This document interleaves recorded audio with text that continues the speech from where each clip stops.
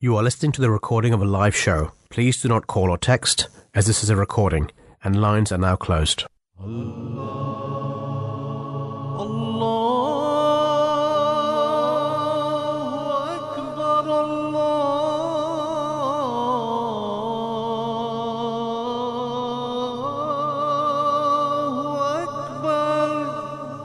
You're listening to the Voice of Islam Radio, broadcasting on DAB and via the internet 24 hours a day.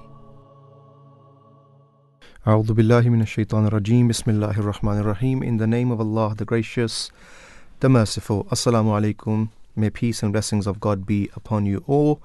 Welcome to the Drive Time show here at Voice of Islam Radio, where we bring you every Thursday Drive Time show. We bring you two topics that we discuss. I've got in studio with me co-presenter Fahim Nasir. How are you doing, brother? I'm good. How are you? Alhamdulillah. Got a special show today, huh? Yes, of course. Yes. So I think we should. In the first hour, of course, we're discussing science and promoting peace and development, basically. And in the second hour, we have something close to your heart. Something close to my heart, of course, because we're working on this for a very long time. This is the official launch of the history website of the Ahmadiyya Muslim Community UK, which was launched by His Holiness, the current Khalifa of the Ahmadiyya Muslim Community, the worldwide head of the Ahmadiyya Muslim Community, last Friday on the 4th of November. So we'll be looking into this. Congratulations. Thank you so much. It's been some time, that we've been working on it, and hopefully it, as His Holiness said, that it become a benefit for not just the members of the community, but also external people as well, non-Ahmadis. We'll discuss that later. Let's go forward with the program that we have today. So science, promoting peace and development. Allah the Almighty, we know, that has instructed us, time and time again, to basically create peace in the world, right? And this vision of God, that is given in the Holy Quran, because we speak about it often here, right?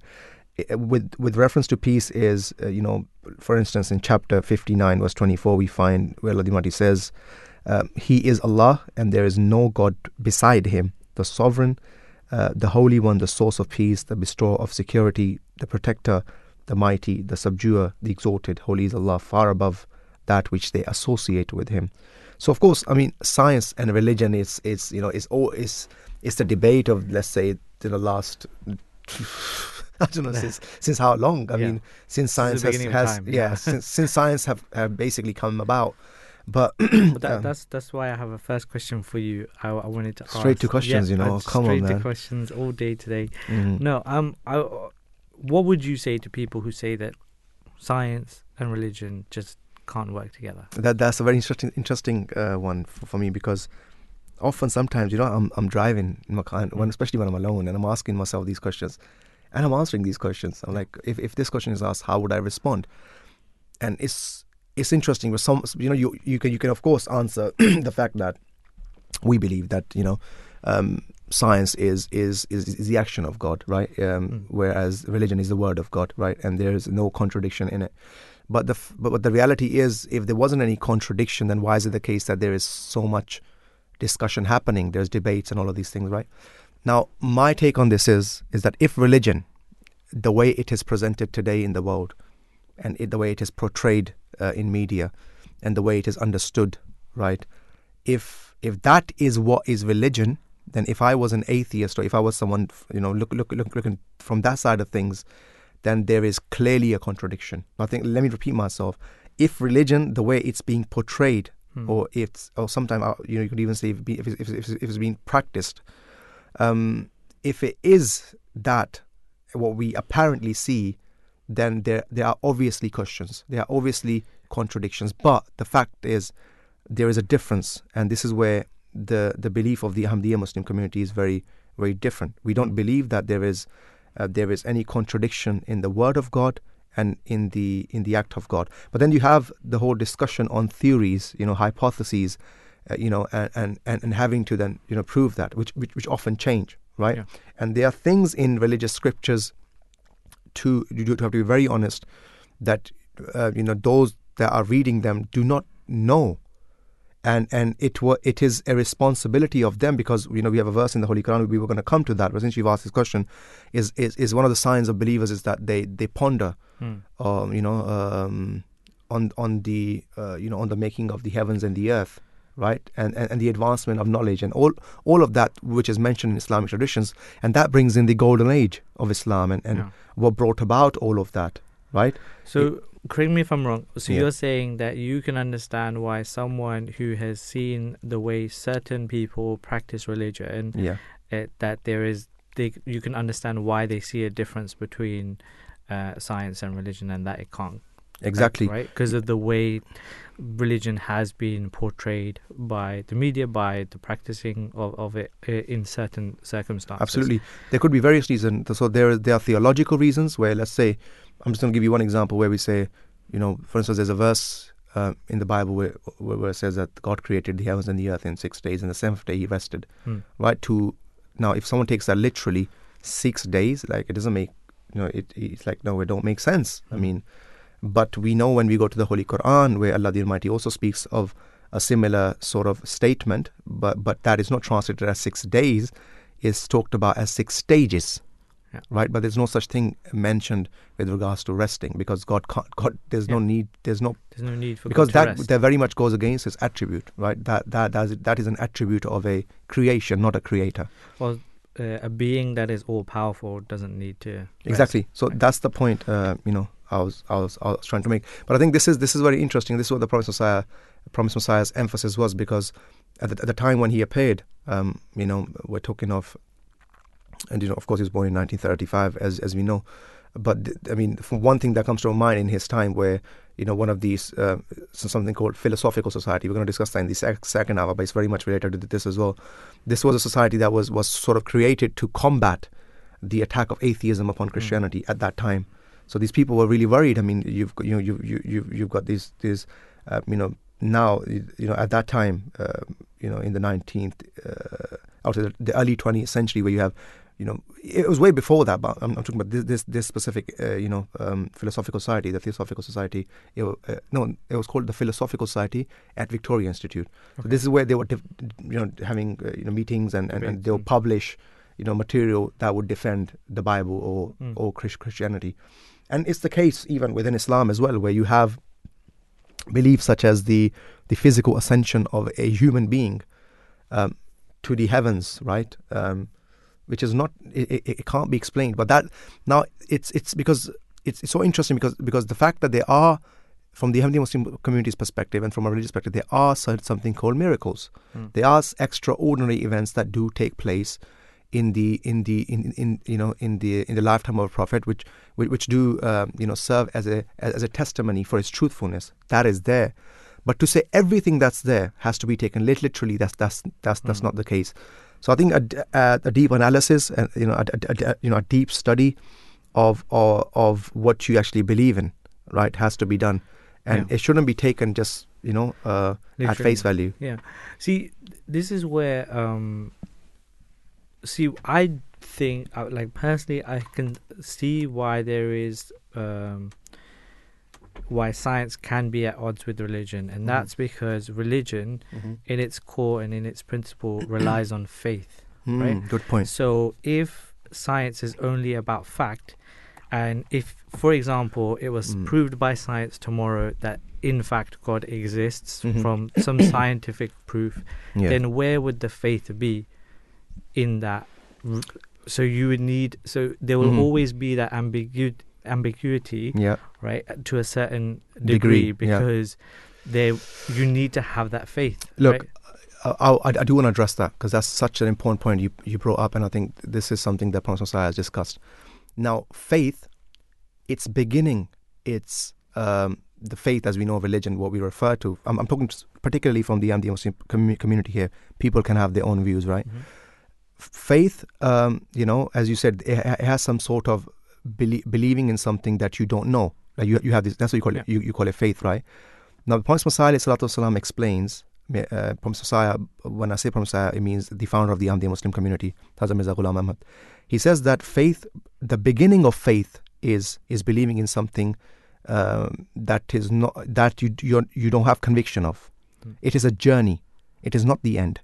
So it is not to say, because we have, many mention of verses in the Holy Quran which speak about conviction. But then now comes in the point, what is it that serves as an evidence? Because you could be asking for an evidence that does not fit in that sphere, right? Now, we don't taste with our eyes. We see with our eyes, right? We don't hear with our nose. We smell with our nose.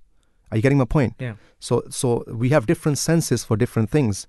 Now, if you tell me I would only believe that your nose exists if I can see through it. Yeah. Are you getting my point? Yeah. Right? So spiritual matters, there has to be different means in place in order for us to reach conviction. But that is not to say that there are not any means in place to reach that conviction. So they are two separate things. Yeah. Are you getting my point? 100%.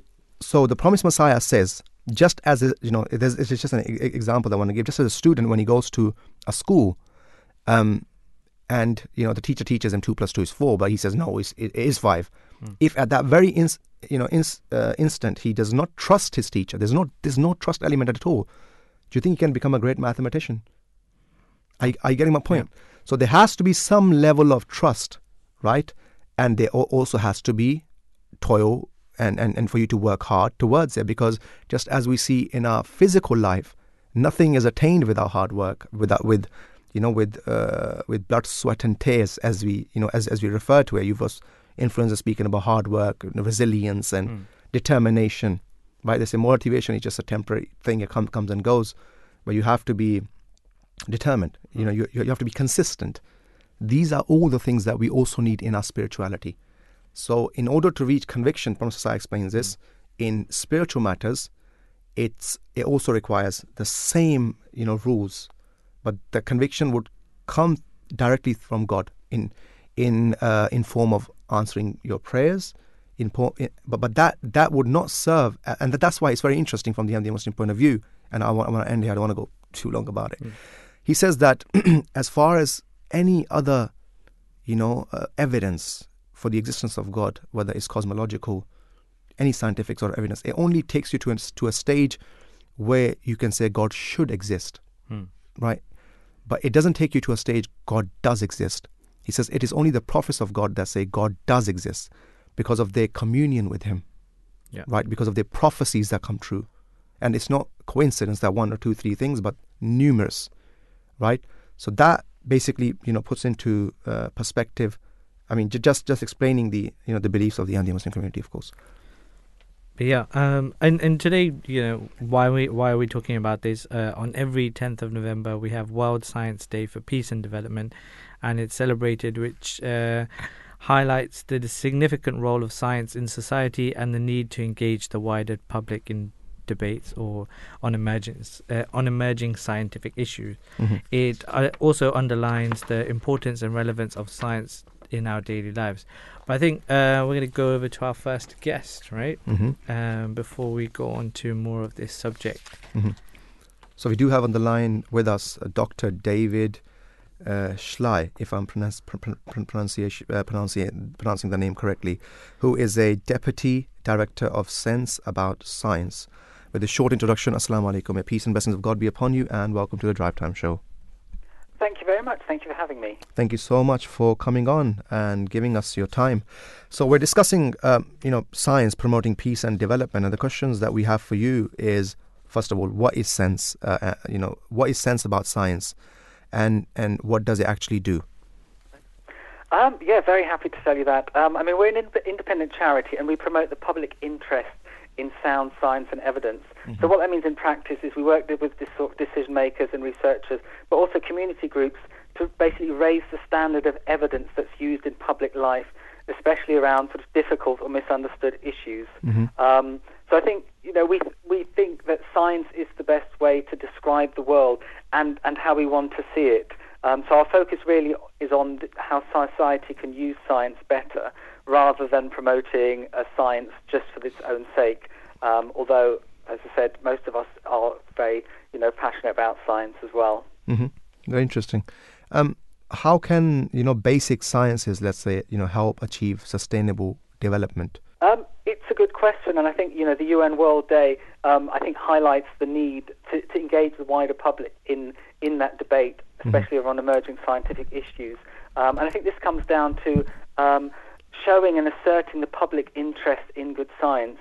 As I said, I think science is the best way to describe the world, but we need everyone to have access to that and engage with it. And I think for us, there's a number of ways of doing that, and I think it is about not making it exclusive. So if I can give you a couple of examples, for example, we have a Voice of Young Science network, which is over 6,000 sort of young early career researchers across Europe who have committed to playing an active role in public discussion of science and helping the public and the media kind of change how they perceive it, and in particular help policymakers kind of take account of the best evidence. So I think their role is not just to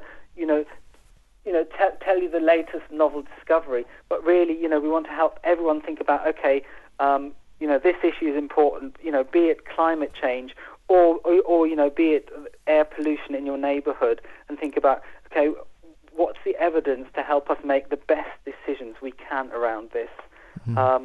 And for us, there's a real big responsibility for our politicians to do that. So, for example, next week we are running Evidence Week in Parliament, where we bring together constituency MPs and researchers to look at how Parliament scrutinises the evidence behind those big, important policy decisions that are made. So that we know that when a big policy is announced, it's not just on someone's gut feeling, but we know it's the best available evidence, and it's maybe the policy changes in a couple of years' time when we have new information, but at this point in time, it's the best decision we can make based on what we know as a society. Right, Doctor. And how can we use science to promote peace and development in the world? Do you feel like science can unite the world? Yes. I mean, I think science is not a cure-all. And there's when you go out there, you can say there's good science and bad science, and there's challenges in terms of what research comes out. And in fact, one of our campaigns is called Ask for Evidence, where we actually support the public to challenge any sort of health and research claims that come out in the news or adverts, and really ask about having them justified. But I do think science is actually, yes, it is the best route to unifying it, because those scientific principles of asking questions and being open to be challenged and being open to change your mind when you learn something new are the critical parts. Because I think if everyone can kind of agree on the approach, then even if we have different, passions, or we have different desires for the outcome, we can agree on the approach. That's the best way, I think, to kind of come to a compromise and as a solution. And I think it's also worth acknowledging that can be really hard. We have researchers who face hostility, and some face threats when they share what you might consider uncomfortable truths. So, for example, last month with the journal Nature, we awarded the 2020 Maddox Prize, which every year goes to a researcher who sort of courageously advances the public debate in an area by bringing sound science and evidence to the discussion despite the challenges. And this year's winner is Dr. Eukarya Naichi from Nigeria, who's just a fantastic example. She works in the Niger Delta to clean up land polluted by oil spills, which is, if you're thinking about the controversies there, but she's brought local communities and oil companies together with science by everyone agreeing to work out what can help the soil recover. So there, I think the science is the common language and the common good. And although there's huge debates about whether there should be oil exploration and who gets the benefits, she has managed to bring people together when it comes to the discussion about how do you repair this damaged land, how do you make it fit again for growth and local communities. So in that sense, I think that objective approach and agreeing a principle together can help unify. Great. And living in today's fast-paced world, how can we practice open science? Open science, I mean, it's a good question. I think, we are in an information age, and I think everyone should have access and be able to engage to science. And then that's a matter of making it accessible and making it accessible to all. So we, for example, run lots of public engagement partnerships where we work with community groups to create making sense guides, and we've produced these on hot topics like artificial intelligence, data science, COVID testing and conspiracy theories, and also things like nuclear power and alternative medicine, to really kind of come up with a guide that everyone in everyday life can use and is focused on, I think the key part is it's focused on what does society need to know, what questions do we need to be able to ask about this to help us, rather than it being focused on, some guides are about what scientists really want to share with you. Because we're conscious that, that there is that gap, and, that's, I think, where Sense About Science works hard to fill. So, for example, our What Counts inquiry earlier in this year, we looked into how well government evidence served society during the COVID pandemic. And that really showed that there's hundreds and thousands of people out there who are having to interpret data, rules, and make really complex decisions and trade-offs in, really complicated situations.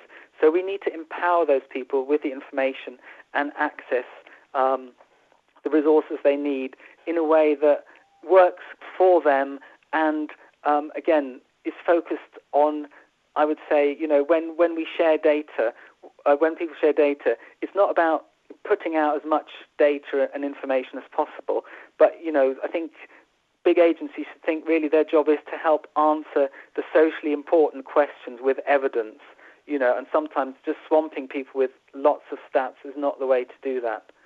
But it's helping them make those trade-offs and balance different bits of information and risks, for example. Very interesting. Dr. David, that's it from us. Thank you so much for joining us and giving us your time and explaining, what you're doing, what great work you're doing. Thank you so much. Take care. Thank you very much. Thank you. Take care. Bye-bye. 0208687778 is the number to call. You can also tweet us or send us a message on Instagram on socials, and we should discuss it here. We would discuss it here. Yep. So moving forward, of course we delved straight into the obvious question of science and religion, where whereas I think the thing is the need for inquiry, right? The need for the need for search to reach conclusions, and the very fact that we've advanced and we are where we are, in this century, in this time, is based on our ability to question and our ability to not just settle on what we had, let's say, inherited from our elders, right, or previous scholars. I always say there's always room for further research. There's always room for further looking into matters, and that's the very fact that the world it is where it is, but then there's another aspect of science, especially with regards to you mentioning about nuclear, and what has that done to the world now, and where the world stands at this day and age. So there are also grave dangers too, with these advancements that can't be ignored. Definitely, and that's why this day exists, right? To promote peace and development, and by linking science more closely with society, World Science Day for Peace and Development aims to ensure that citizens are kept informed of developments in science. It also underscores the role scientists play in broadening our understanding of the remarkable, fragile planet we all call home, and in making our societies more sustainable. This day actually offers the opportunity to mobilize all actors around the topic of science for peace and development, whether that's government officials, whether that's media, whether that's school pupils, right? So I think that, as you mentioned, that that curiosity, that desire to discover, I think it's encouraged by religion, which I'm sure we'll go into more detail, but it's encouraged by religion. So that's why we wanted to promote and share this day that is being celebrated on the 10th of November. And, I think that, for example, peace in society, as Hitoshi Murayama, UC Berkeley professor of physics, said on October 20th, 2014 at the UN, peace is about different nations working together toward a common goal rather than fighting against each other. Development is to bring the state of humankind to a better and humanely acceptable condition from what it is today. And I think that, science, we discussed the difference and how it can be at odds, but actually science can help you, the principles of science, of investigating, of discovery. I'm sure you went through different scientific principles when you were compiling the history that we're going to discuss later, right? Of course. It's that there's always a way in which you methodology say of work, and let's just say something very interesting within Islam is compilation of hadith, which we refer to the sayings of the Prophet. Yeah. If one just looks into it, there is a science. There's a particular science known as Asma' al-Rijal, right, where the individual that, for instance, because it's all narration based. Rahil heard from Fahim heard from so and so, and it goes back to the Prophet, right? And there's a whole science whether that individual even lived at the time where he's saying to be, or that individual that he's saying this statement, what is his character? What are people saying about him in his time? So there's all of these things, and it couldn't have been possible, right, without people having to use this scientific method. Right, so I mean, for someone to just come and say, look, religion and science is in odds, right? It's not really a fair statement. I think there's a lot more in common, than, in my opinion, than there is, Definitely, and I think we should highlight the Science for Promoting Peace and Security program, the SPS. The SPS program promotes civil security-related practical cooperation based on scientific research, innovation, and knowledge exchange. It links the scientific community to NATO through civil science cooperation that addresses emerging security challenges. Through SPS activities, civilians, including researchers, academics, and experts, play an important role in helping the alliance identify, understand, and respond to vulnerabilities and threats. And I think that's where this is quite interesting, right? The science, it enables us to is aiming for peace, right? So we've got peace and development, how we can use science for both of those, and I think that this organization, the SPS, is designed to do that. And I'm sure you want to discuss some of the highlights of the SPS program's activities, right? Like the response to terrorist threats. SPS program is supporting the Dexter detection of explosives and firearms to counterterrorism consortium. Of course. And you've got of course, you mentioned the response to terrorist threats. You've got security-related advanced technology, where there is a program which is supporting research and development projects, as well as knowledge sharing in fields relevant to ongoing discussions on emerging and disruptive technologies, such as quantum technologies, autonomy, artificial intelligence. That's a dangerous one, and machine learning, right? Artificial intelligence, it is quite dangerous as well. As I was saying, but it can also help. I feel like I've worked for tech companies focused on AI, and I think that the predictive nature of them can really advance and help. No doubt. But what about, like, if I was asking about robots doing like especially military, right? Robots in place to fight these wars for you. What would you say on that? That's something different. I'm talking about more AI and how it empowers loads of things. So, for example, AI is using data and analyzing that data at a quicker speed than humans can. Right? That's true. So, if you've got the data of a whole load of NHS patients and you run that through a model, it can see the connections between like all the people that had heart attacks and use that data to potentially predict in other people. So in things like that, AI that's very beneficial. Really no doubt. But there's always the other side as well. Of course, like for instance, the nuclear and energy, right? The amount of electricity that we could create from it, or the amount we wouldn't need to import it or anything like that. Instead of it being a weapon of mass destruction. Exactly. So my point is, look, these things are often they come to surface, or in good faith. But then, there is always the other element, there. But, we can discuss that further. I think we do have on the line with us our next guest. We have Mahida Rahman Raja, who is a PhD student, a part of Ahmadiyya Muslim Research Association, AMRA, as they refer to it. Assalamu alaikum. May peace and blessings of God be upon you, and welcome to the Drive Time Show. Wa alaikum salam rahmatullah. May peace and blessings be upon you too. Jazakallah. Thank you so much for joining us. So we're discussing science, especially promoting peace and development. Talking about AMRA, me and Fahim know what AMRA is, but for external listeners that have never heard of it, what is AMRA and what does it actually do? So AMRA stands for the Ahmadiyya Muslim Research Association, and it's actually an organization within the Ahmadiyya Muslim community which encourages Muslim youth, men and women alike, to pursue careers or degrees in academia and research, and basically initially just push the boundaries of human knowledge. So our membership is wide-reaching, incorporating all levels of researchers in all fields of research. So we're talking about the typical STEM subjects like theoretical physics, renewable energy and medicine, but also, social sciences as well. So we're thinking economics, theology, and the ancient languages. So there are very few subjects that I don't think that are not covered within AMRA's wider membership.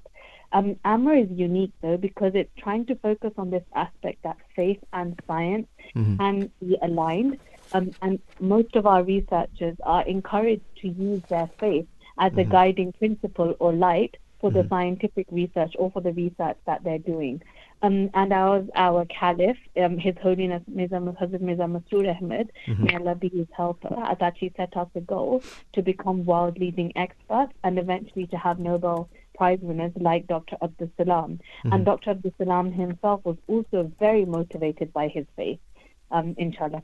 Very interesting. Hopefully, yes. I mean, this is it's wonderful, the work that is happening right now, that is taking place in terms of research, and of course in other endeavors too. What role, personally speaking, what role has science actually played in your life? I can honestly say that science has defined my life.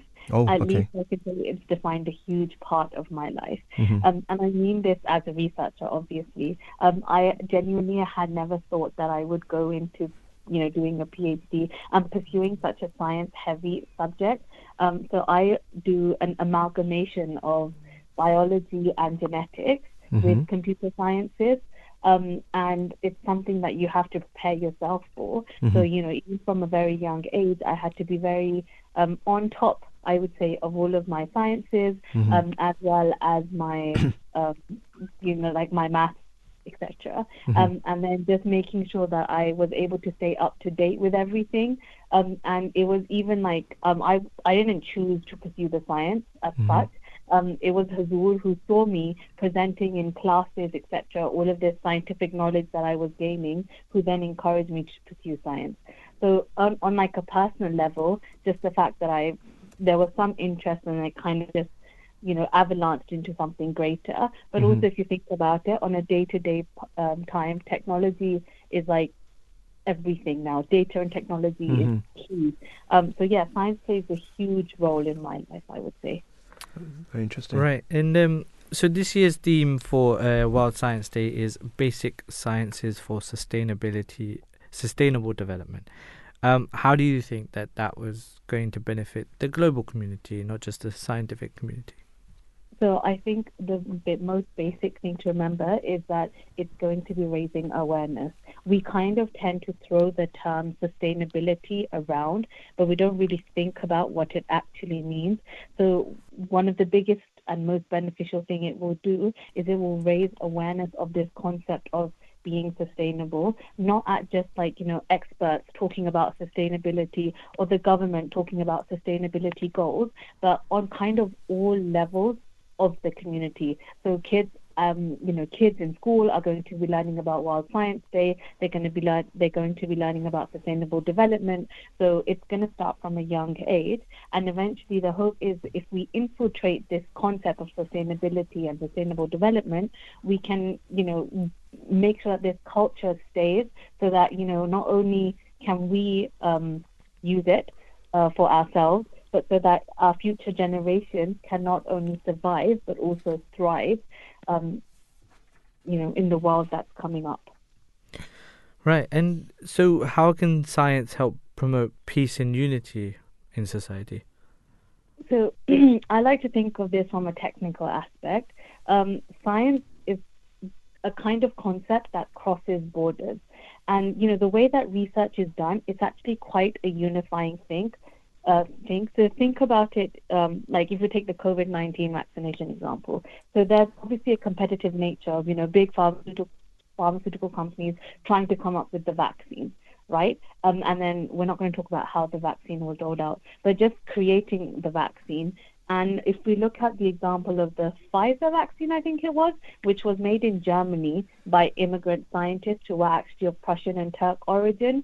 So already just seeing that, immigration can also have like a successful or a positive impact on not only a country, but literally the whole world. It's the most popular vaccine out there. Even now, the boosters are all Pfizer.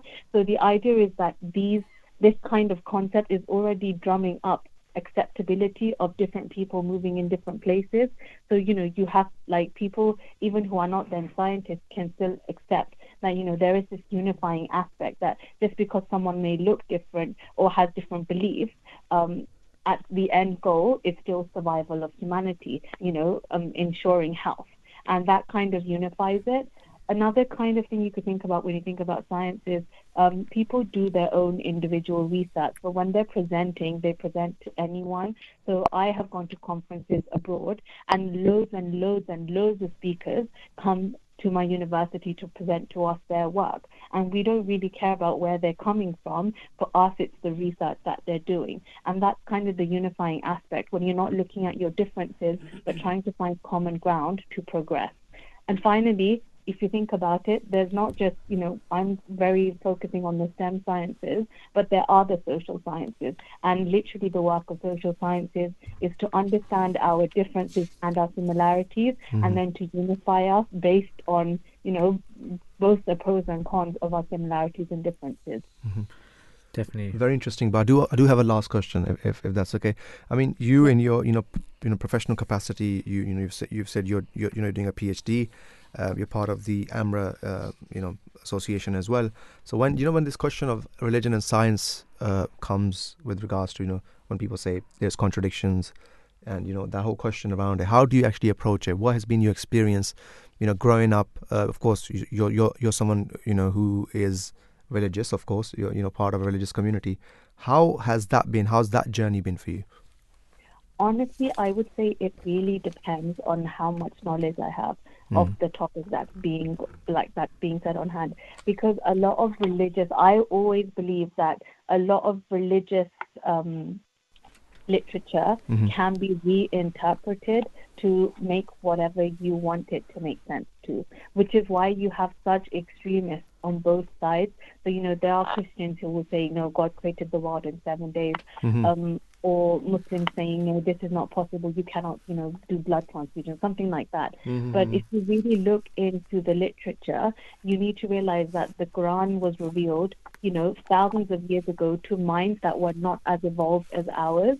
And so it's very difficult to explain to them the concept. But now, if you read those same words and actually understand even like the little, like the Arabic connotations behind just one word, you can see how it actually does relate to this concept, life. Or even like the Big Bang Theory is a really good one, because it just talks about expanding and collapsing, which might seem like shrinking and getting bigger to the mind 2,000 years ago who didn't understand like the examples of the God particle, etc.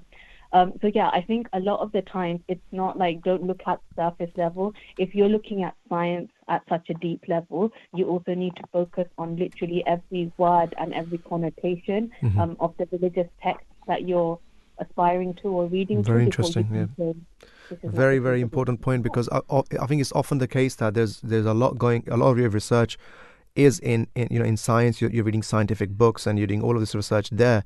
When it comes to religion, you only have belief. You only have things which you have heard. You've not gone into the depth that is required. In both fields in order for you to reach a sound conclusion. So thank you so much, Jazakallah, for joining us today, Mahida. It was a pleasure speaking to you. Assalamu alaikum wa rahmatullah. Thank you. Walaikum salam. 0208-687-7878. We only have about 15 minutes left, and the time has basically flown by. and there's a lot to discuss. So we were at SPS program activities where we're discussing some of the highlights of this program, where cyber defense, you've got crisis management, security implications of COVID-19 pandemic, defense related security, capacity building. So you got all of these things going on, right? Yeah. And then you have open science. What is open science? Well, the theme for 2019 was open science, leaving no one behind. Open science is the movement to make scientific research and dissemination accessible to all levels of society, amateur or professional.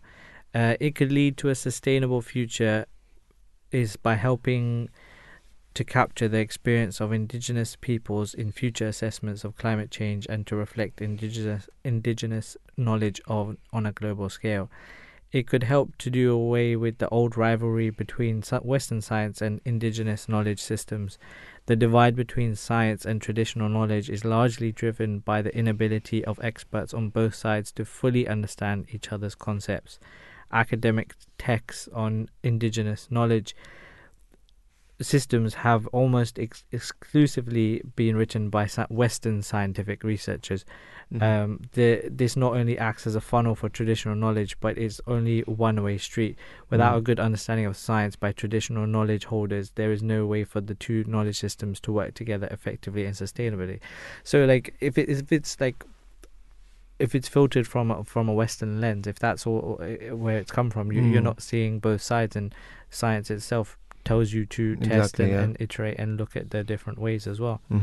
I mean, that's so true. And I think another point, before we go to our next guest, is that open science can actually help to alleviate this issue by opening science up, as we were saying, so that a more diverse group of people can have access to it, including traditional knowledge holders and other people. And this could basically drive understanding, encourage collaboration between scientific researchers and, of course, traditional knowledge holders. With that, we'll be going to our next guest. We have on the line Varda Khalid, who is a BSc chemistry student. Assalamu alaikum. May peace and blessings of God be upon you, and welcome to the Drive Time Show. Wa alaikum assalam. Jazakallah for joining us. So being a STEM student, how significant is actually science in your life? Very. In my professional life, my job will quite literally be all about science. And as you know, I'm a chemistry student, so I love the idea of being able to just turn something you can't even see into something tangible and useful. And that's how I look at everything, all the things, whether I'm cooking or whether I'm cleaning, there's all these different chemicals and materials. I look at that with the eye, so it's something that I love and it's a very big part of my life. Interesting. Right, and the World Science Day, which is celebrated today, is for peace and development. What are Islamic teachings regarding peace in society? In a simple sentence, it would be that peace can be achieved if a person realizes their true potential in life, which is to recognize the true God of this world and to understand that our purpose is to follow him. And in doing so, the person isn't selfish and goes after materialistic things, and these kind of things are what greed and inequality and more. But there's also other things that Islam talks about, such as establishing true respect for others regardless of differences, or having a system of equity and fairness between people. And quite controversial, but also there are teachings about punishments in order to keep the peace literally in society. Very interesting. lastly, we did want to ask you, how does the Holy Quran actually aid, scientific developments? I think so. Example I can use is of animals. I think Islam has always talked about the very strong dependence humans have on animals, and we can see that clearly through the use of animals in testing for scientific uses, for medicine, for food, for anything really. Anything we use have probably come through before being tested on animals.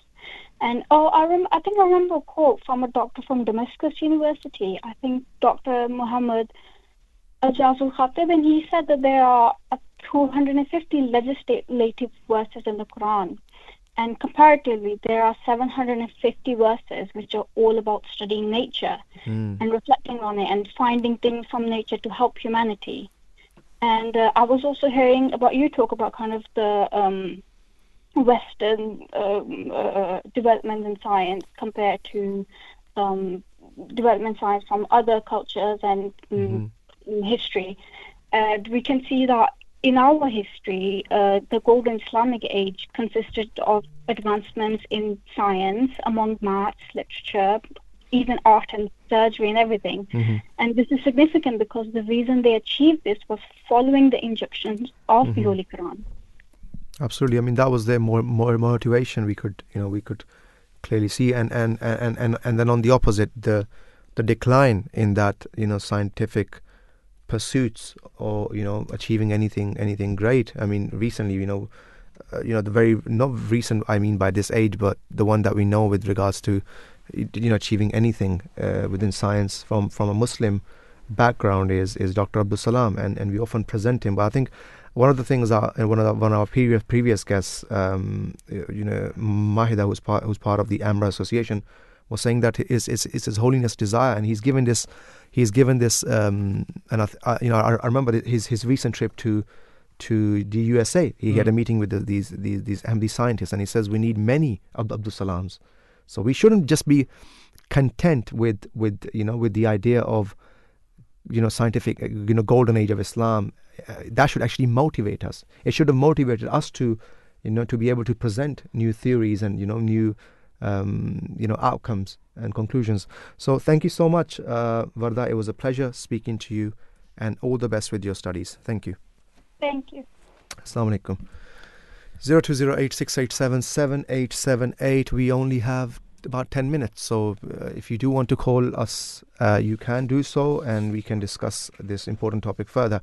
But coming back to the Islamic point of view, talking about helping to improve our chances of sustainable future. Remember, we were referring to that earlier, and also dismantling colonial structures that persist in societies, politics, economies of the world, of the Muslim world. It is narrated by Abu Musa, may Allah be pleased with him, that the Holy Prophet sallallahu alaihi wasallam, may peace and blessings of Allah be upon him, said, "The example of guidance and knowledge with which Allah has sent me is like abundant rain falling on the earth, some of which was fertile soil that absorbed rainwater and brought forth vegetation and grass in abundance, and another portion of it was hard and held the rainwater, and Allah benefited the people with it, and they utilized it for drinking, making the animals drink from it, and from irrigation of their land for cultivation. And a portion of it was barren, which could neither hold the water nor bring forth vegetation. Then that land gave no benefit. The first is the example of a person who comprehends Allah's religion and gets benefit from the knowledge which Allah has revealed through me, the prophets, and learns and then teaches others. The last example is that of a person who does not care for it and does not take Allah's guidance revealed through me. He is like that barren land." This is from Sahih al-Bukhari. So, I mean, we've discussed much today, with regards to promoting peace and development, and especially, speaking to these guests, you kind of realize and understand that science, as is often portrayed, it is not in contradiction with religion or with Muslims, right? We've been part of science. We've actually contributed. So how is it the case that that we get this idea that there is a great, let's say, divide between divide the two. between the science. Yeah, no, because even with religion, also, talks about sustainability and development and peace, right? And this theme for this year's World Science Day, I think, is a good one, right? It's basic science for sustainable development, and I think people can underestimate the impact of it. I think the impact of science on things like medicine, industry, agriculture, water resources, energy planning, environment, communications, and culture. So I think that basic sciences have been instrumental in fighting so many things like COVID, the pandemic, and it was basic sciences that actually allowed us to know that the infection is caused by a virus. What the virus looks like, what the genetic sequence and its variations are. So if it wasn't for, if anyone wants to say that science cannot help with peace or development, I think that they could just look back at this pandemic and realize. Absolutely. And, basic science are instrumental in all areas of our lives. The World Wide Web, which we use on a daily. It was... It's just so impacted and integrated, into our lives that I think that making sure that it's available and accessible to everybody will impact the world in a good way and bring about peace and development. Very interesting. I think one of the things that we do need to highlight and point out is the fact that in chapter 3, verse 111, Allah the Almighty, tells the believers, the Muslims, that you are the best people raised for the good of mankind. Why is the question? Or what is the criteria for that? It says you enjoin what is good and forbid evil and believe in Allah, i.e. you benefit mankind. So it has to be the case that if Muslims are following the guidance of God, that they would be advancing in these scientific developments and things that actually help mankind. And then talking about Islam and science further, the Holy Quran emphasizes on the laws of nature, with examples drawn from cosmology, physics, biology, and medicine, as science for all people. It says, let's say in chapter 83, verse 17. Chapter 88. 88, verse 17, it says, can they not look up to the clouds, how they are created, and to the heaven, how it is upraised, and the mountains, how they are rooted, and to the earth, how it is outspread. And I think it goes back to that verse of the Holy Quran. The purpose of mentioning or referring to these different laws of nature, where Allah Almighty says that those who remember Allah while standing, sitting, and lying on their sides and ponder over the creation of the heavens and the earth. Why again is the question? Yeah. They say, our Lord, thou hast not they reach this conclusion. If someone truly ponders over the creation of the heavens and the earth, he will reach this conclusion that this has not been created in vain. Right? It says, our Lord, thou hast not created this in vain. Nay, holy art thou, save us then from the punishment of the fire. So what we're saying here... That really resonates with you. That really resonates with me, because it's like, when you see how beautifully connected and the way this world works and how every part of it is designed with such intelligence, you cannot sit there and think that this was just created by chance, or this was not created with any thought, or it's so connected and so. And I think that science helps with that. Once you understand the science of things, the way things work and the way things operate in this world, you will be consistently amazed and realize that this world was created for a purpose. And what was that purpose? Well, it's recognizing your creator. Right. Recognizing your creator. Yeah. Because the very fact when we say recognizing your creator, worship, all these words we use, they should not be interpreted to mean that what we see with our eyes in terms of people bowing down, standing up, raising their hands. That's not what it is. It's total obedience. Because the very fact is that you are going to have a God in some way, form or another. It could be your desires. And this is the verse of the Holy Quran. The example of one who takes Allah or God as his God, and he someone who has created him knows what he needs and submits to him. That's the very understanding of being a Muslim. Man aslama wajhahu lillah, who turns his whole attention to Allah, to God, right? Or one who who follows his desires. And this was Satan, and all these inferences that we find in the Holy Quran is basically, that is then, of course, translates to jihad. Another word that's often misquoted is that struggle. That your whole life you're going to be going through that struggle between right and wrong. You could be tempted by all of these It says, things. فَأَلْهَمَهَا فُجُورَهَا وَتَقْوَاهَا. Allah has placed in us, fujur, meaning, the understanding of good and bad is there. The struggle is always going to be there.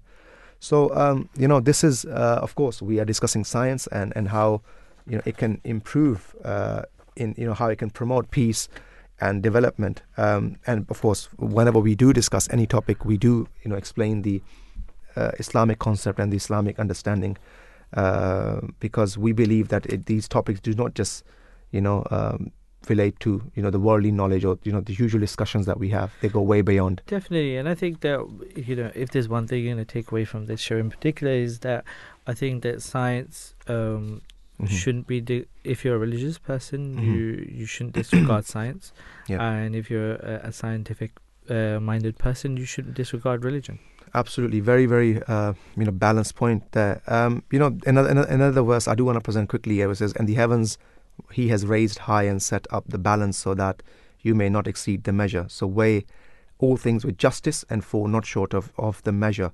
So it says the Arabic word mizan, mentioned in this verse, can be translated as balance, measure, equity, the mean, the middle path, and incorporates the concepts of judgment, equilibrium, and reason argument. It is derived from the word wazn in Arabic, which literally means weight, and another, basically same root word for mawzoon as well. So, there's so much that we have discussed, and there's so much that we could have discussed, but we are coming to the end of the program now. And in today's show, we've gone over the dire need, for world's peace, and how how the SPS program has actually helped and are helping in maintaining it, along with the World Science Day, which is celebrated on every 10th of November. The Quranic verses mentioned throughout the show concur with the findings of science that the universe is dependent on series of laws which rely upon balance and equilibrium. Similarly, our world and the way it should run, i.e. absolute justice and equity, which leads to peace, can only be achieved by restoring and maintaining balance in society. So with that, this is all we had for you today. If you haven't listened, if you're just joining in, please do listen to this program again and give us your feedback, what we could have discussed or what we may have missed out. Questions you have. Exactly. So with that, from me and Fahim, Assalamu alaikum wa rahmatullahi wa barakatuhu, and here is news. You are listening to the recording of a live show.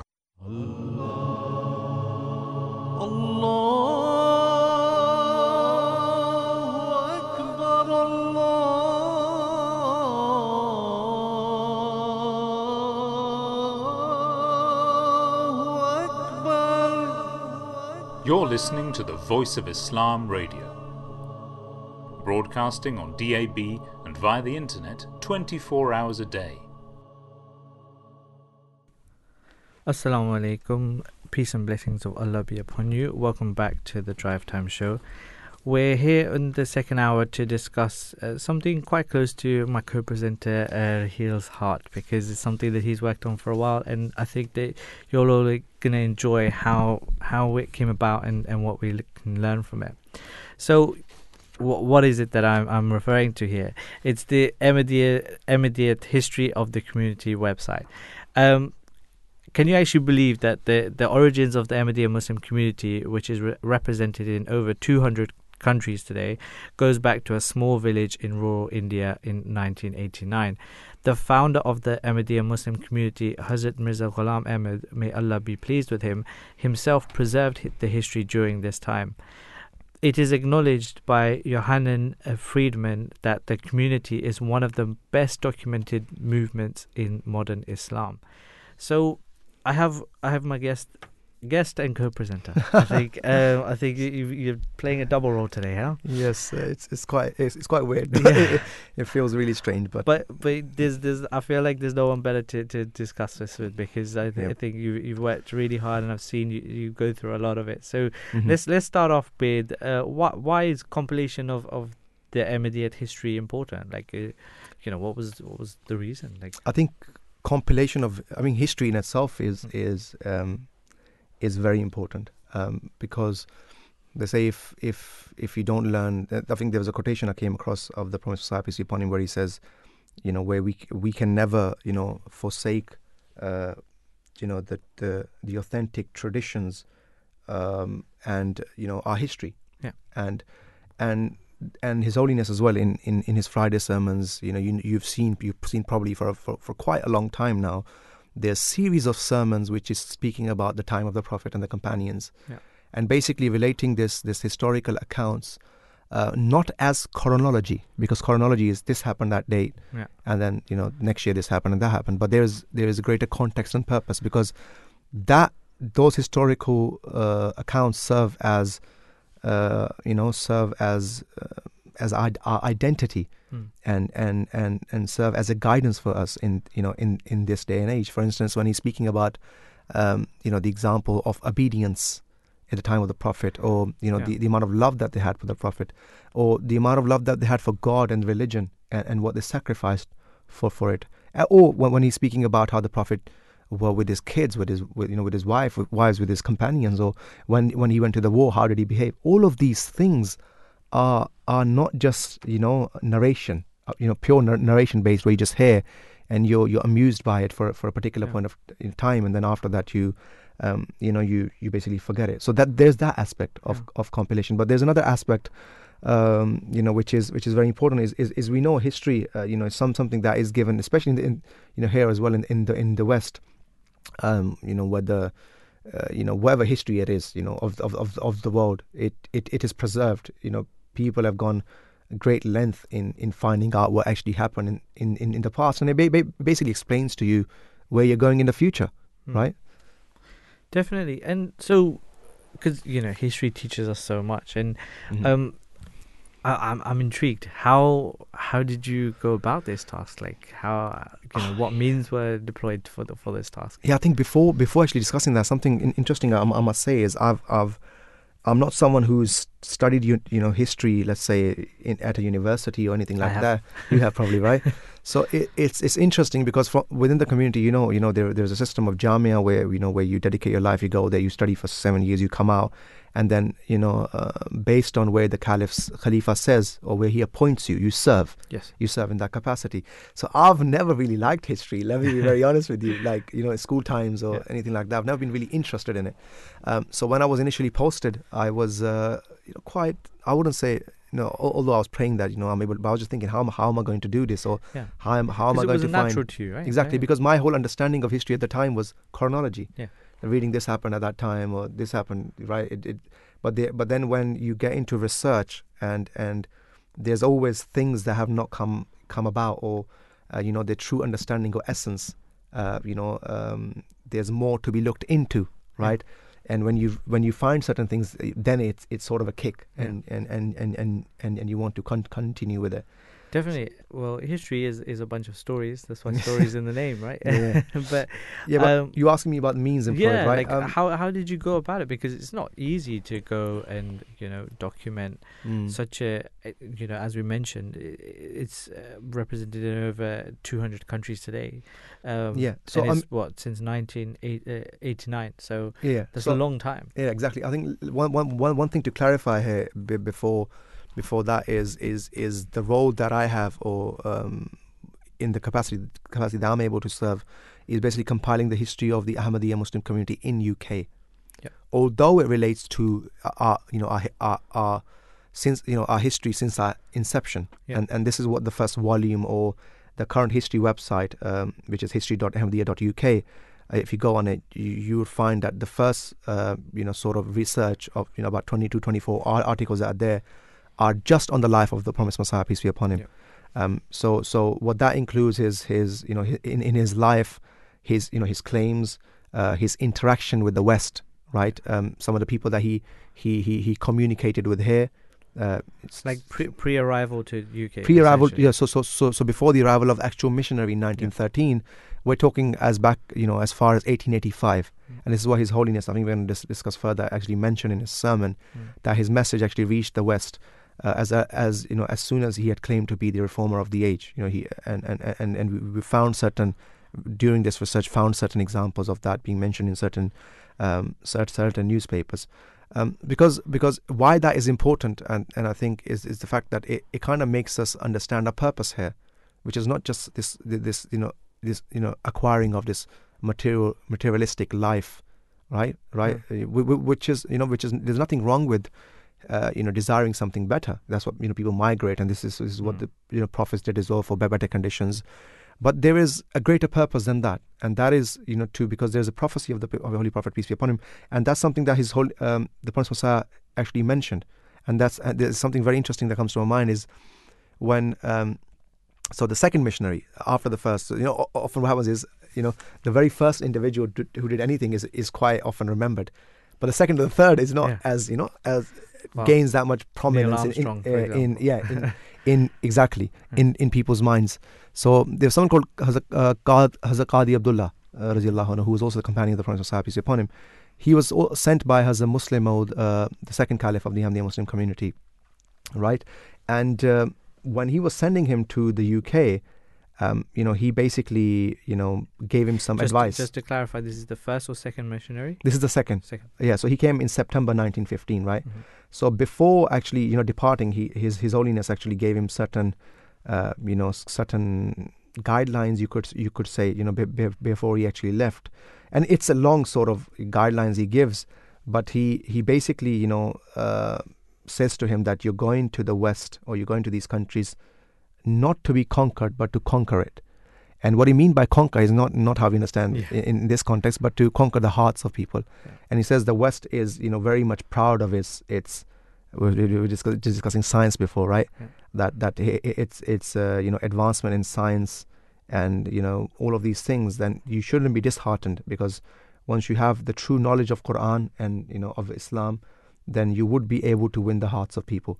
And this is something that is the purpose of our arrival, basically understanding and making the youth especially the youth of our community aware of their history and purpose. Yeah.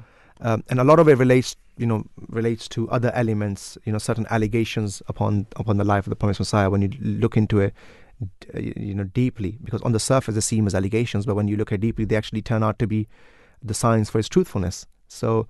And we can discuss, of course, that further on, of course. Definitely. And so, just quickly with what type of things did you do to do this task? And, okay, yeah. And how well was the history already preserved before you started? Yeah. So as I said, the history of the community was preserved in the time of the Promised Messiah himself. Mm-hmm. So he, initiated, two newspapers within his lifetime. One known as Al-Hakam, and one is known as Al-Badr. Right? These were both Urdu newspapers at the time of the Promised Messiah, and that basically covered his daily activities and whatever was happening at the time. Speeches and all of these things. And then this is a primary source material as we refer to it. And then from that, as we know within the community, Malfuzat, later compilations, taken from that and compiled in a typed up properly and basically for the community to read. And then you had other books such as his actually writings, which are known as Ruhani Khazain now, right? So 80 plus books within his lifetime that he the service of Islam that he did. So all of these things were actually being compiled at the time of the Prophet Muhammad upon him. And then we had work that was happening in different times, right? We had work that was happening in Rabwa, this is in Pakistan, where the compilation of wider history was happening, and there's still a department, History of Ahmadiyyat Worldwide department. So the history of the website that we're discussing covers just the UK history. So covering, as I was saying earlier, the purpose of our arrival here and how the Ahmadiyya Muslim community was established. And now we see these mosques, all right? We've got so many mosques here, such a large community. So what were the conditions in which these earlier missionaries came? How did they live, and what were their experiences like? So all of these things are basically covered in that.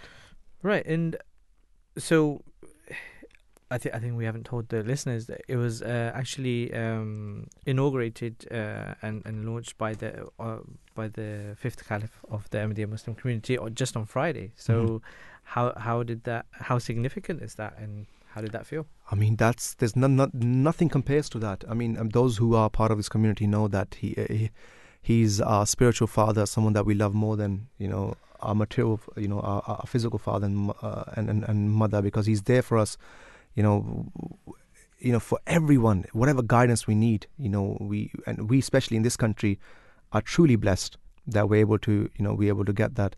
So that guidance was always there. So I had certain audiences where I could ask questions and write letters to him for his prayers and stuff. So when we had completed this project, so initially what we had done is formed we had written the first volume just on the life of the Promised Messiah, peace be upon him, from his claim to his demise, right?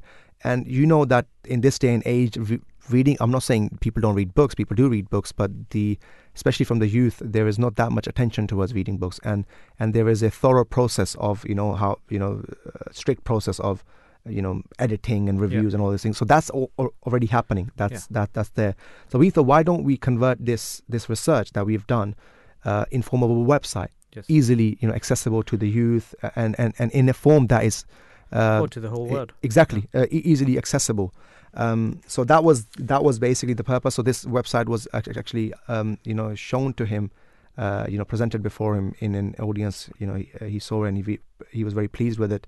And then we requested the official inauguration, which means a lot for us, of course, because the renown or that he had got now, because His Holiness had inaugurated it, we would never have been able to achieve that, if we had just launched it, ourselves. So sometimes, and I must say this, in life you have to be patient.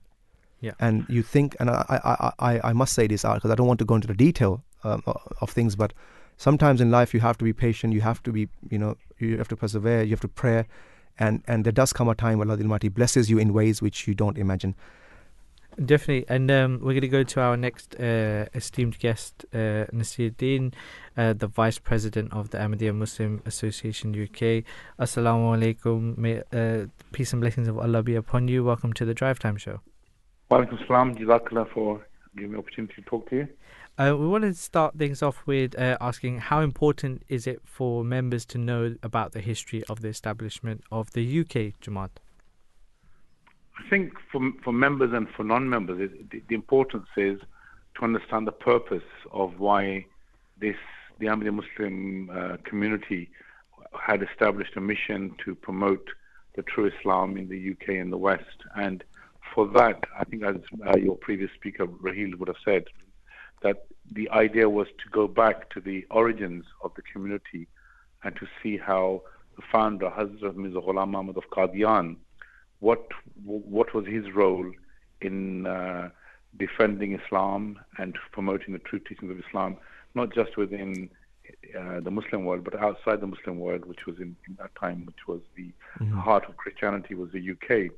And what we found was that what the British Empire had some good qualities, that it allowed the freedom of speech, especially as the Mirza Ghulam Muhammad of Qadian, Hazrat Hazur has said, that it allowed us freedom of speech and freedom of religion, but at the same time it allowed also for the missionary movements within Christianity to come to the shores of India and to the Muslim world. And at that time, the Muslims were really in a desperate situation where they had large numbers of them had left Islam and had joined and been converted by onslaught of missionary army, I would say, that arrived from the UK. And as Bishop, I think Lefroy is his name, he's claimed that he would convert large numbers of Muslims within India to Christianity, which was occurring. So at that time, the onslaught was totally it focused at the Muslims, and there was nobody really that was standing up to the accusations and inaccuracies that they were given about the Holy Prophet of Islam, Muhammad Sallallahu Alaihi Wasallam, and also the teachings of Islam. And what happened was that suddenly Hazrat Mirza Ghulam Muhammad of Qadian alone at that time stood up to the onslaughts of the Christian missionaries and literally stopped that wave. And as his community grew, with the strength of that community was that it attracted genuine human beings that were looking to reconnect with God Almighty. And the Ahmadiyya Muslim community was established in 1889.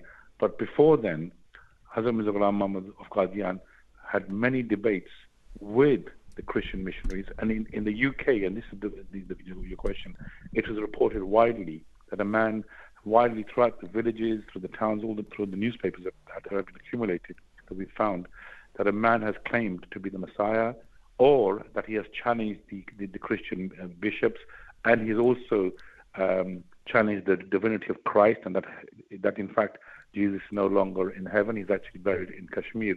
So these were things that were like bombshells in Europe, and this thought had not arrived here. And the Prophet of Islam, Hazrat Mirza Ghulam Ahmad, he sent leaflets and letters to dignitaries and to newspapers, which were then published. And many people in the UK, we as the history will show, wrote to him. Some accepted his message, but also were endeared then to the teachings of Islam. And for the first time, especially in the UK, in England, or Scotland, or Wales, or in Ireland, the mention of Islam was done in a different tone, with respect, whereas before the tone was coming from the missionaries.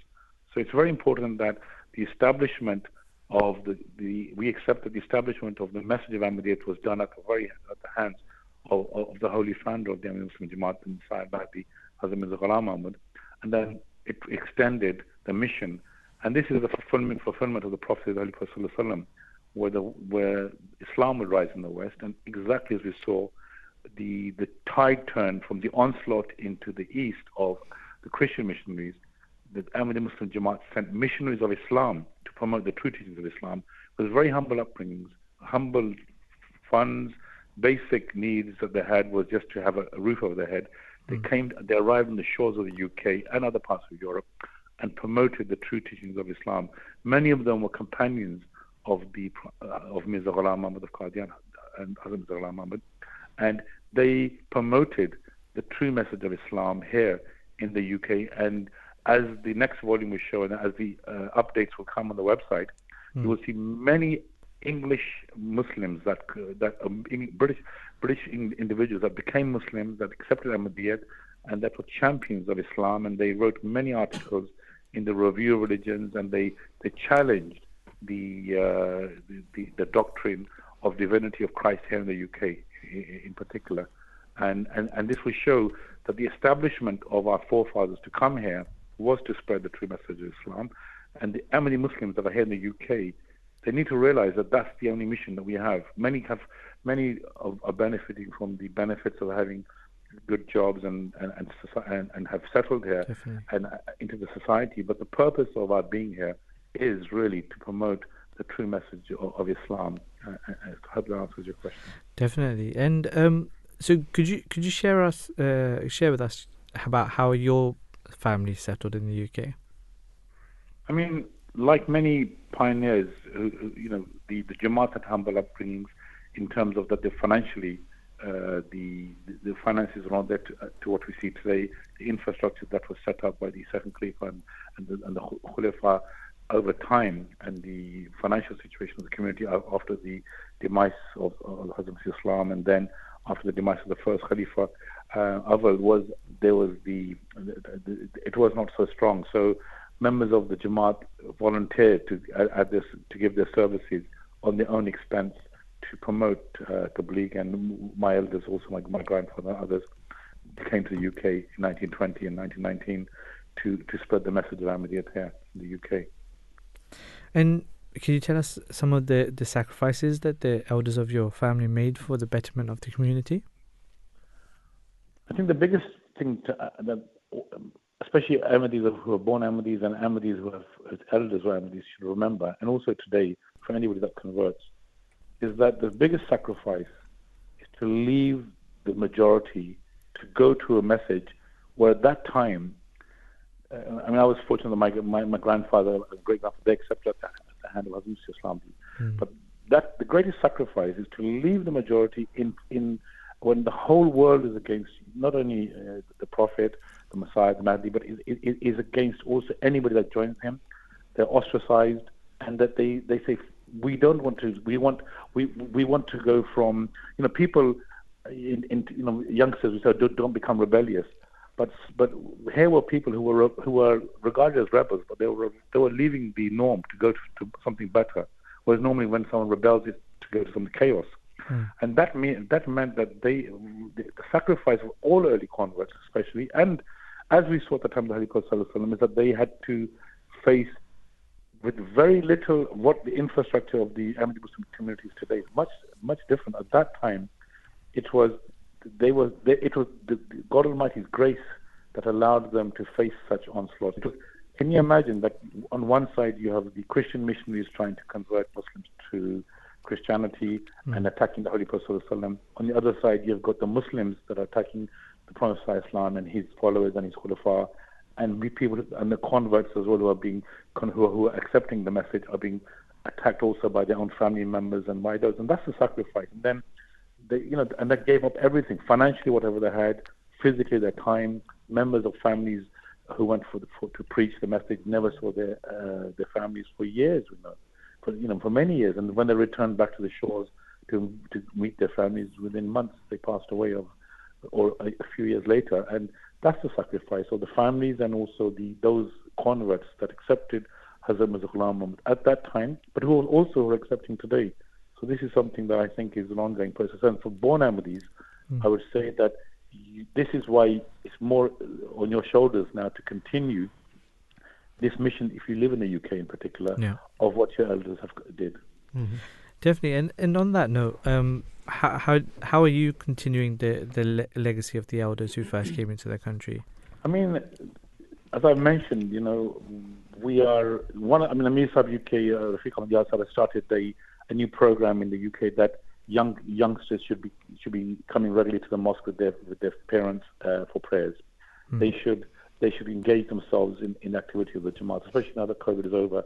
And in Masjid Fazl, which is in Putney, we have daily classes now for the Holy Quran that have started, which were online as well. There's other activities, but the main message is to attract your children, come with your children to pray at the mosque, and that way you can serve the community as they go, as they mature. They will look at the high moral values of the teachings of Islam. They will have the direction of the Khulafa. It will enhance their lives, and they will be able to serve the community better. And I think that our elders did that to us, and I feel that I'm blessed that my father, my mother, and my friends and who are now also serving the community realized their mission was to take up whatever time they had and whatever they had financially or physically to the best of their ability to give that time to the service of Jamaat. And this is the same message I would give any young father and mother who's Ahmadi, to have your kids connected, as we've been told by the Khulafa and our elders, that you must keep them connected to the Ahmadi Muslim Jamaat. You should inculcate in them that self-sacrifice is what is the spirit of self-sacrifice is what the Messiah has taught us, and the first Messiah did the same. You give up what you love for yourself for the sake of others. And in this time, in this society we live in, one has to give up really the material world, what one could love for the sake of Islam. And I think that's really what I would encourage our members to reflect on these teachings and to do that. And this is a Messianic teaching. Definitely, and we're seeing people reap the benefits of those sacrifices for sure. And what difference has the Khalifa residing in the UK made for the community? You know what? It's unimaginably. It's very difficult to explain. When you have got a light that is, at such close hand to members of the community, a light that where the attraction of it is so strong that it attracts good people from around the world that come to visit him, and those who visit the mosques, especially with the Khalifas, and take his guidance at first hand and have the ability to connect with him, really benefit from that light. And the change of the personality of an individual is dependent upon the love that they have for the Khalifa. And when the Khalifa is in the UK, and we see him regularly, and as I mentioned, if you have the ability to go to Islamabad now that is open, or at least to watch the sermons and interact with letters, etc., you will have that. But when Khilafat came to the UK, there has been, the seed has grown so strong into a big tree now. You can see the infrastructure of the UK Jamaat, the way that our youngsters are are coordinating Khudam, Lajna, and in the other auxiliary organization, Majlis Sarla. It's a much stronger community that we have. And it's really the blessings of having a Khalifa leader that has been able to guide us firsthand. And so we have been blessed. And it's also attracted many people here to come to the UK, and they have added their value to society. It's not just for our community. Professionals of all types, doctors, other types of professionals, have come to the UK to settle here for the reason that the Khalifa Ahmadi is residing in the UK. They've brought their families up from Europe, from all over, and their children are benefiting society, not just our community. They're serving the poor, they're serving the needy, and it's all because of the Khilafat and the direction of the Khalifa. They're educated, they're adding value, they're contributing to the civic society, contributing to the taxes of the nation, working in very prestigious and high environments, but with the ethos of truth. They're the honest individuals that help society. And this is all because of the blessings of Khilafat here in the UK, I would say. Thank you very much for your time, Nasiruddin, respected Nasiruddin, Vice President of the Ahmadiyya Muslim Association UK. Thank you for your time. Assalamu alaikum. Jazakallah. Shukriya. Thank you. Assalamu alaikum. That was Nasiruddin, the Vice President of the Ahmadiyya Muslim Association UK, who really showed us, first-hand experience as well of, his family having come to the UK. I must state he's part of the project. He's been there since the beginning, even before, I joined. There's been elders that have been working on this, and I think it's only fair that we mentioned there, the compilation process is not something that's done over days. It's it takes years, decades, right? And exactly that was the case. There's been many people who've contributed to this. So may Allah bless their efforts. But he's been part of it. He's always been very supportive and truly understands and is able to convey the purpose of this work, because as I was saying at the very beginning that we had to differentiate our purpose, that it's not just mere compiling compilation or collating of sources or mere narration of chronology. It's much more greater than that. Definitely, I think that it provides the context, which is really interesting. And so where did the idea come from? As I was mentioning, the website was, as I was saying, we had the first volume on the Promised Messiah's life, his interactions with the West. He was mentioning, Nasiruddin Sahib, the Promised Messiah's debates with the Christian clergy within India, the onslaught that was coming from the Christian missionaries that had went to India. Although the British, provided freedom, yet, the resources that these Christian missionaries had as compared to the local population was incomparable, right? And due to the some of the beliefs of Muslims, especially with regards to the ascension of Hazrat Isa alayhi salatu wasalam, they were able to convert hundreds of thousands of Muslims to Christianity, because they were able to prove the superiority of Isa alayhi salam upon the Holy Prophet, peace be upon him. So the idea was, as I said, was to convert that research into articles, into online research. So we made a timeline. We made a timeline online, on this effort of the Promised Messiah, from the beginning of 1885 up until his demise, his interactions, his debates. People that actually came from the Western world to Qadian. Look, Qadian was not a place of tourism. It's a village that nobody knows, right? So the question is, why were these people actually going to Qadian?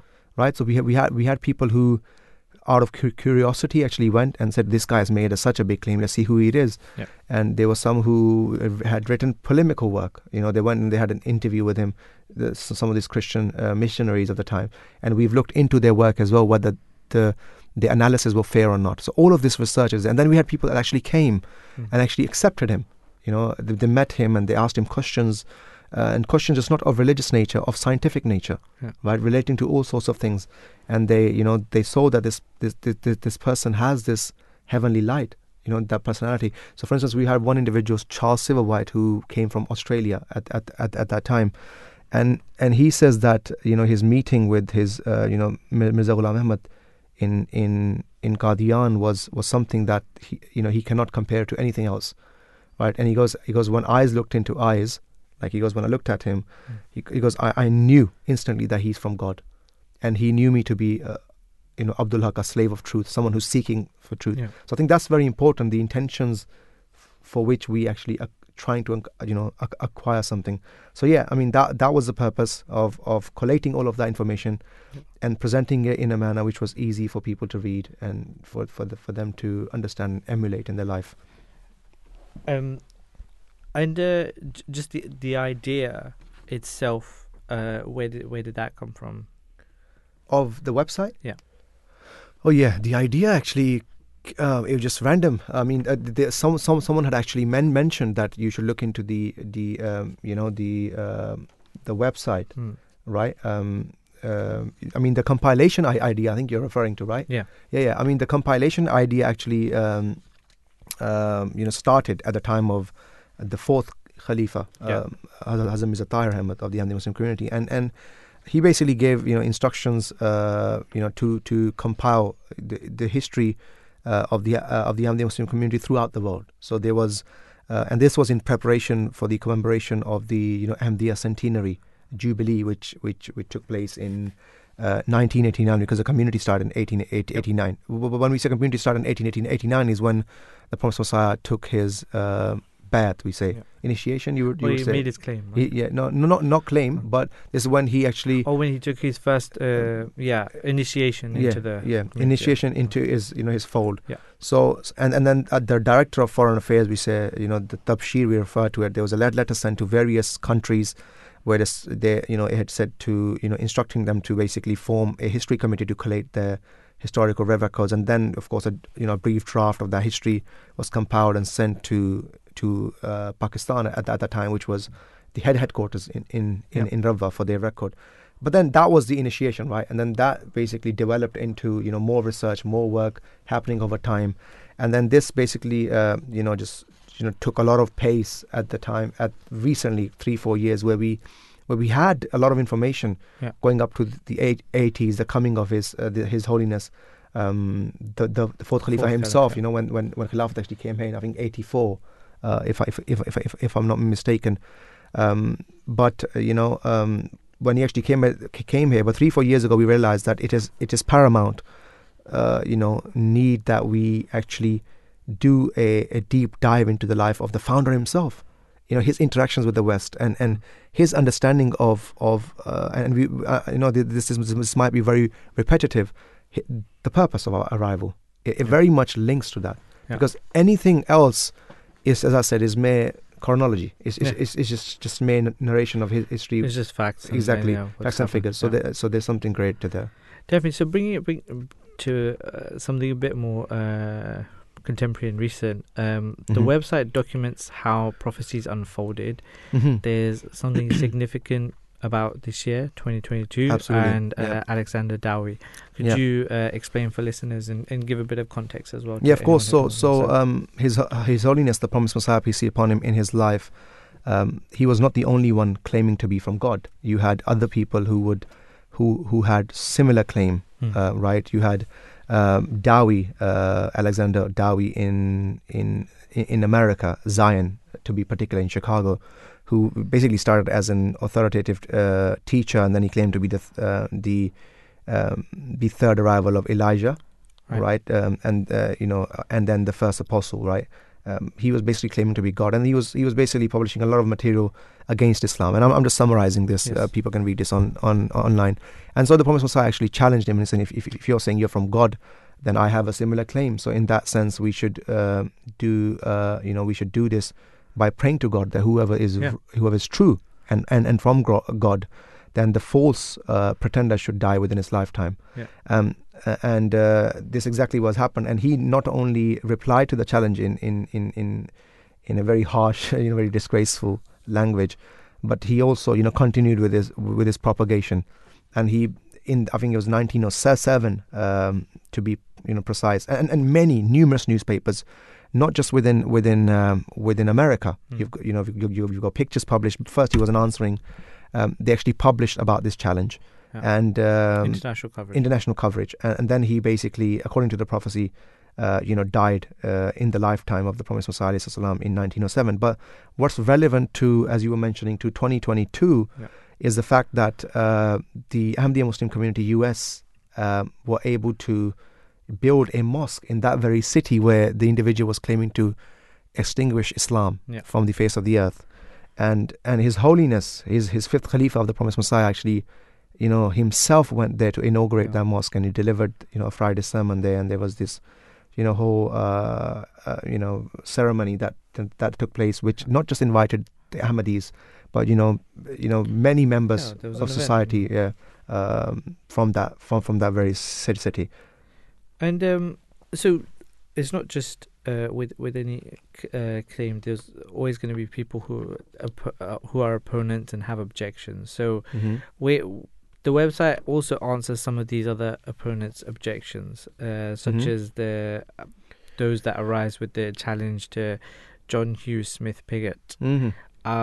I think that you've done a lot of looking into this, so I think that if you could share what people say and what the website explains as the historical significance. So it's very interesting that it's coming. It basically happened at the same time. So both the warning to Dowie and Pigott, I'm just summarizing this, went at everybody has a website to go read it in yes, more exactly.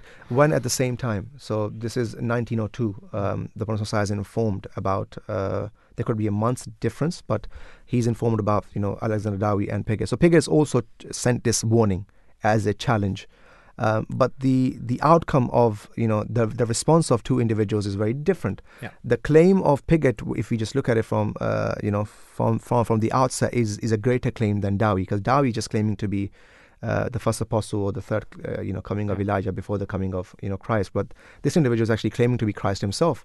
He's saying, I'm Christ, and of course, in a Christian sense, i.e., he's God as well. He's claiming divinity. So he was warned, and there was a letter that was sent by, the very first letter was sent by the companion of the Prophet, the Mufti Muhammad Sadiq, Azillahu anhu, who sent, and he said, look, if you're going, he says a lot of these things to not do, to take back this claim, and of course, and then he says, right at the end, if you persist on this, then as a God, you should decree, and not just decree, but inform the Promised Messiah, so that he should also pray, that whoever, as I was mentioning earlier, is false, should die within the lifetime of a true claimant, right? So, but the thing is, as I was mentioning, the response from both parties were big difference. One actually replied with the foul language, with foul language, whereas the other went into complete silence, and his whole practice of Pigott actually became secret. And then something very interesting that we looked into, which has never been looked into before, was a court case.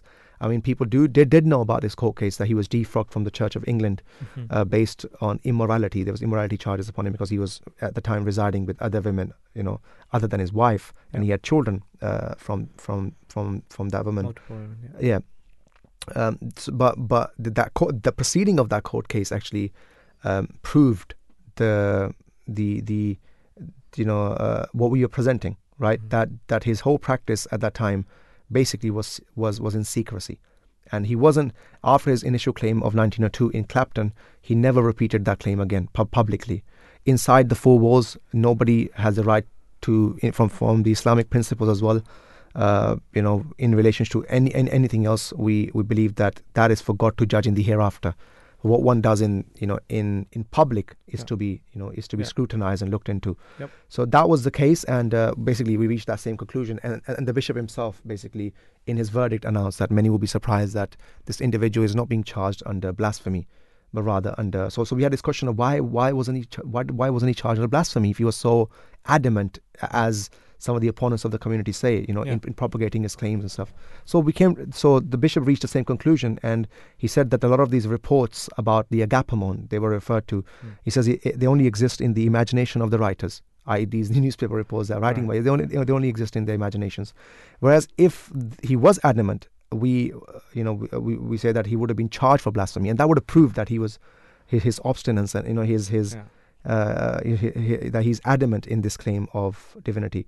So the whole allegation of that the Promised Messiah died in 1908, but he died in 1927, therefore, na'uzubillah, God forbid, Promised Messiah was false. But that whole research of 35 to 4 is about 35 pages. We've also recorded a video for those that are not very fond with reading, right? So they can actually watch the video and basically reach conclusions themselves. Yeah, no, definitely. The evidence is there. Absolutely. After some hard work. And so the website also documents the debates the Promised Messiah al-Islam had with Christian clergy. Can you give a little... Yeah, as Nasir Saab was saying earlier, that this was a time, onslaught of Christian clergy. So we found numerous letters from Christian Missionary Society, which was... So there was various different societies that were working at the time. So there was the American Presbyterian, Society Church that was working. You also had the Christian Mission Society, the CMS, as they're referred to. So we came across a lot of the letters and a lot of the correspondence that they were having. So these missionaries writing back to their missions about this man, Mirza Ghulam Ahmad, and what they were actually writing about him. Yeah. That in itself, proves his efforts in actually defending Islam. And you have numerous such examples, but one is that of the Bishop of Lahore, who was Reverend Lefroy. Right, okay. He basically delivered 2 lectures. In one of them, which was entitled "The Innocent Prophet," saying that only Isa alayhi salam, now Jesus alayhi salam, is innocent. Rather, all of the prophets are sinners, right? And then he was about to deliver the second lecture on a similar topic, the living prophet. Again, referring to that the Holy Prophet has passed away, all the prophets have passed away. He is the only living prophet that's going to come back. So the Prophet Messiah, peace be upon him, wrote a reply, which was read out by his companion Mufti Muhammad Sadiq, which was reported in British newspapers at that time in the UK as well, basically giving testimony to the fact that it was only the companion of this man, Mirza Ghulam Ahmad, that stood up and answered the bishop. Then the bishop was challenged to a debate or a discussion, which he totally ignored and didn't want to come against the Prophet Messiah. So all of that, from the church missionary intelligence, and then you had some of these reports that are writing about the Promised Messiah, this man, what efforts this individual is doing, and then you have debate with Henry Martin Clark, which in one of these, and I do want to mention this, it says a controversy with the Mohammedans, and it basically reports that the gauntlet thrown down produced a great consternation. It says the Mohammedans were aghast. What could they do? And yet something must be done. They addressed themselves to various societies for the aid of Islam, and bestirred themselves to find a champion, but none appeared. 3 weeks went by. The wager of battle still lay unaccepted. Jandiala Mohammedans were in dire straits when, to their intense relief, they found a defender in a certain Mirza Ghulam Ahmad of Qadian. So this was the Promised Messiah, peace be upon him. At a time where all these so-called clerics are referring to him as a heretic and all of these things, where they themselves don't have this courage to come against these Christian missionaries, based on the very fact that they had certain beliefs which were totally in contradiction to the Holy Quran and Islam, and which were giving favor to these Christian missionaries in converting the Muslim population to Christianity. Really interesting. And so what would you say is the significance of Braheen Ahmadiyya and how it was received both by Muslims and non-Muslims? Yeah, Braheen Ahmadiyya was, let's say, a magnum opus. I mean, it was the first, Prophet Messiah was defending Islam as early as 1867 onwards. He stayed briefly in Sialkot, and then he would have discussions with Christian missionaries there, and then after he would write certain articles in defense of Islam, which was published in the newspapers at that time. Sometimes not with even with his name, because he didn't want any renown. But then at the time, this was in the 1880. The first 2 parts of the book were Braheen Ahmadiyya were published in 1880. The third was published in 1882, and the fourth in 1884. And I'm just briefly mentioning the first volume, put forward a challenge to the followers of any religion, that if on behalf of their faith they could present 1/2 or 1/4 or even 1/5 of the excellences that he himself proposed to produce as the basis of Islam, that then he would give the one who duly responds to this challenge the possession and the right to make use of my property at the time, which was worth 10,000 rupees. So he challenged these people to come forward, that you're attacking Islam, but now I've written this book. And the interesting thing is, his fiercest opponent, who later we know as Muhammad Hussain Batalvi within our community, who published these edicts of disbelief against him as well. He himself says this, in writing a review on this book. He said, in our opinion, it is in this time and in present circumstances a book the like of which has not been written up to this time in Islam. Wow. Right?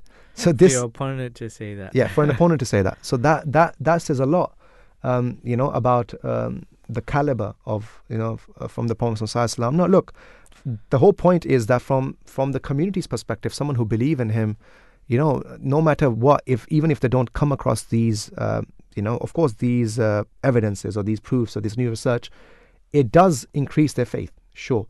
But it's mainly for externals to see and judge, especially the Muslims, what this individual was doing at that time.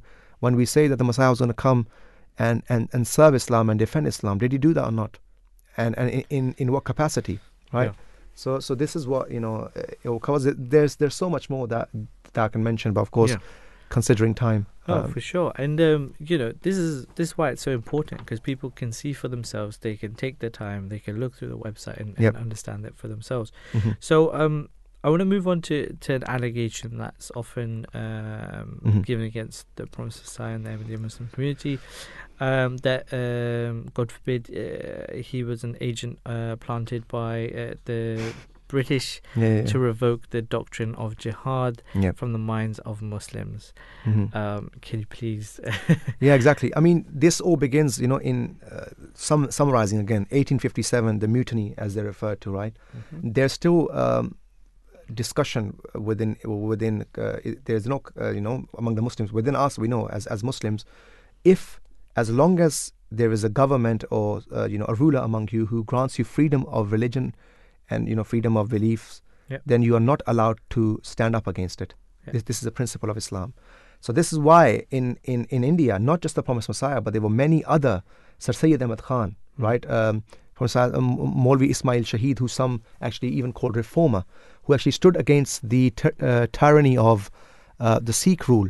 But at that time, there was the British rule as well existing in certain parts of the world, especially the British India Company at the time. Yeah. And he basically wrote that you cannot. He gave a fatwa in a way that you cannot attack their places because they do not interfere with your religion. Yeah. Right.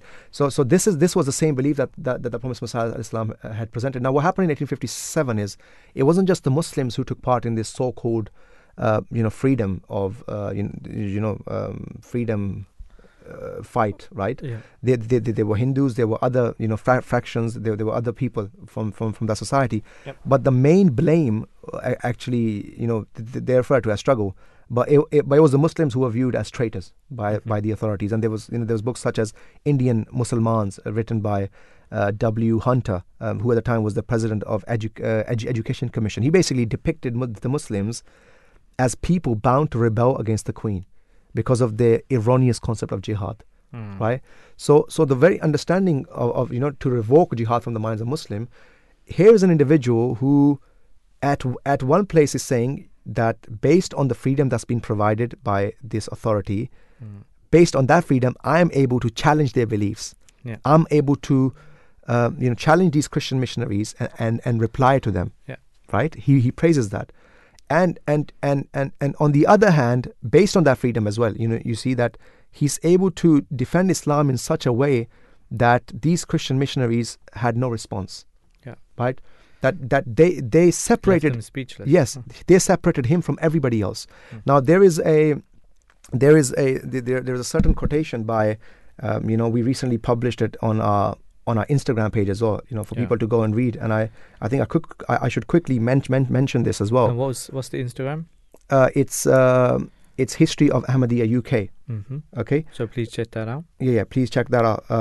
Now, basically, a Christian missionary is saying that although there are other Muslims who believe Christianity to be wrong, and and Islam to be right, but this individual. Mirza Ghulam Ahmad, right? He's found this truth that Christianity lives or dies on Christ's living and death.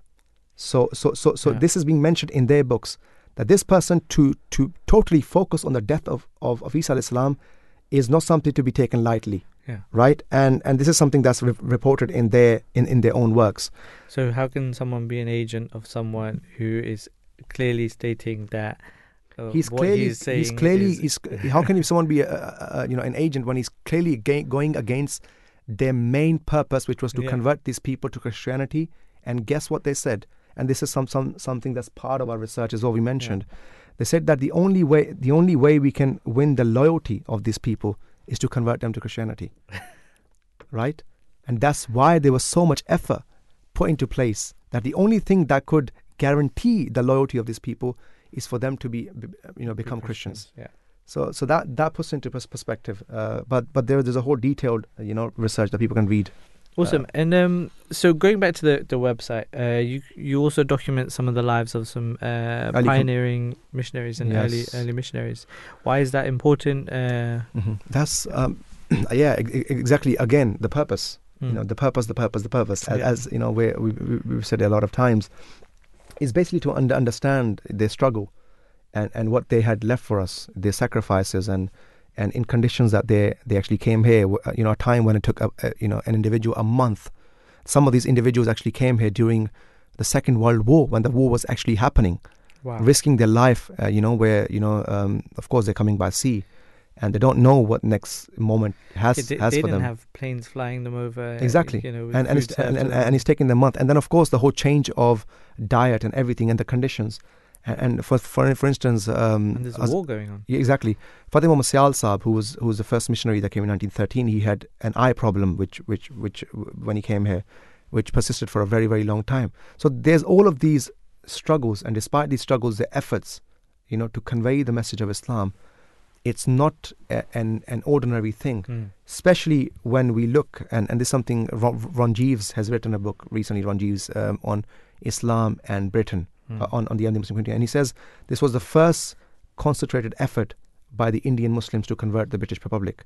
Islam had always existed here, but it was through trade, alliances, and all of these things. But there's never been a missionary excursion from the east towards the west. It was by the Ahmadiyya Muslim community. Wow. So that is something that's huge, and for our community to realize. No, really important, and to understand the struggles and to learn about them is really eye-opening. And the project also interviews some of the elders of the community. Can you just tell that how that experience was? Yeah. It's just basically sitting down with them and giving them importance and learning from their experience. Some of the things that they were going through, and that's part of our digitization project as well that we conducted. Awesome. Well, it sounds like it's been a successful project, and you can visit the website. Please make sure you do. And we just want to. That's all we have time for today. Unfortunately, we can always talk a lot about this subject, but it was decided that this detailed research on Promise Messiah's efforts in conveying the message of Islam to the Western world was a paramount need in understanding the purpose of establishment of the first external mission outside India. Therefore, we want to end this show with the prayers. The prayer His Holiness Hazrat Mirza Masroor Ahmed, may Allah be his helper, prayed at the launch. May Allah the Almighty enable this to be a source of benefit for our members and also the non-Ahmadis. So we just want to thank our producers, Faiza Mirza and Faiza M. Khan and Zainab Fatima. Thank you to everyone. Thank you to my guest / co-presenter. It's been a real honor and privilege to be with you guys today. And we'll leave you on that note, and have a great rest of your day. Assalamu alaikum. Assalamu alaikum.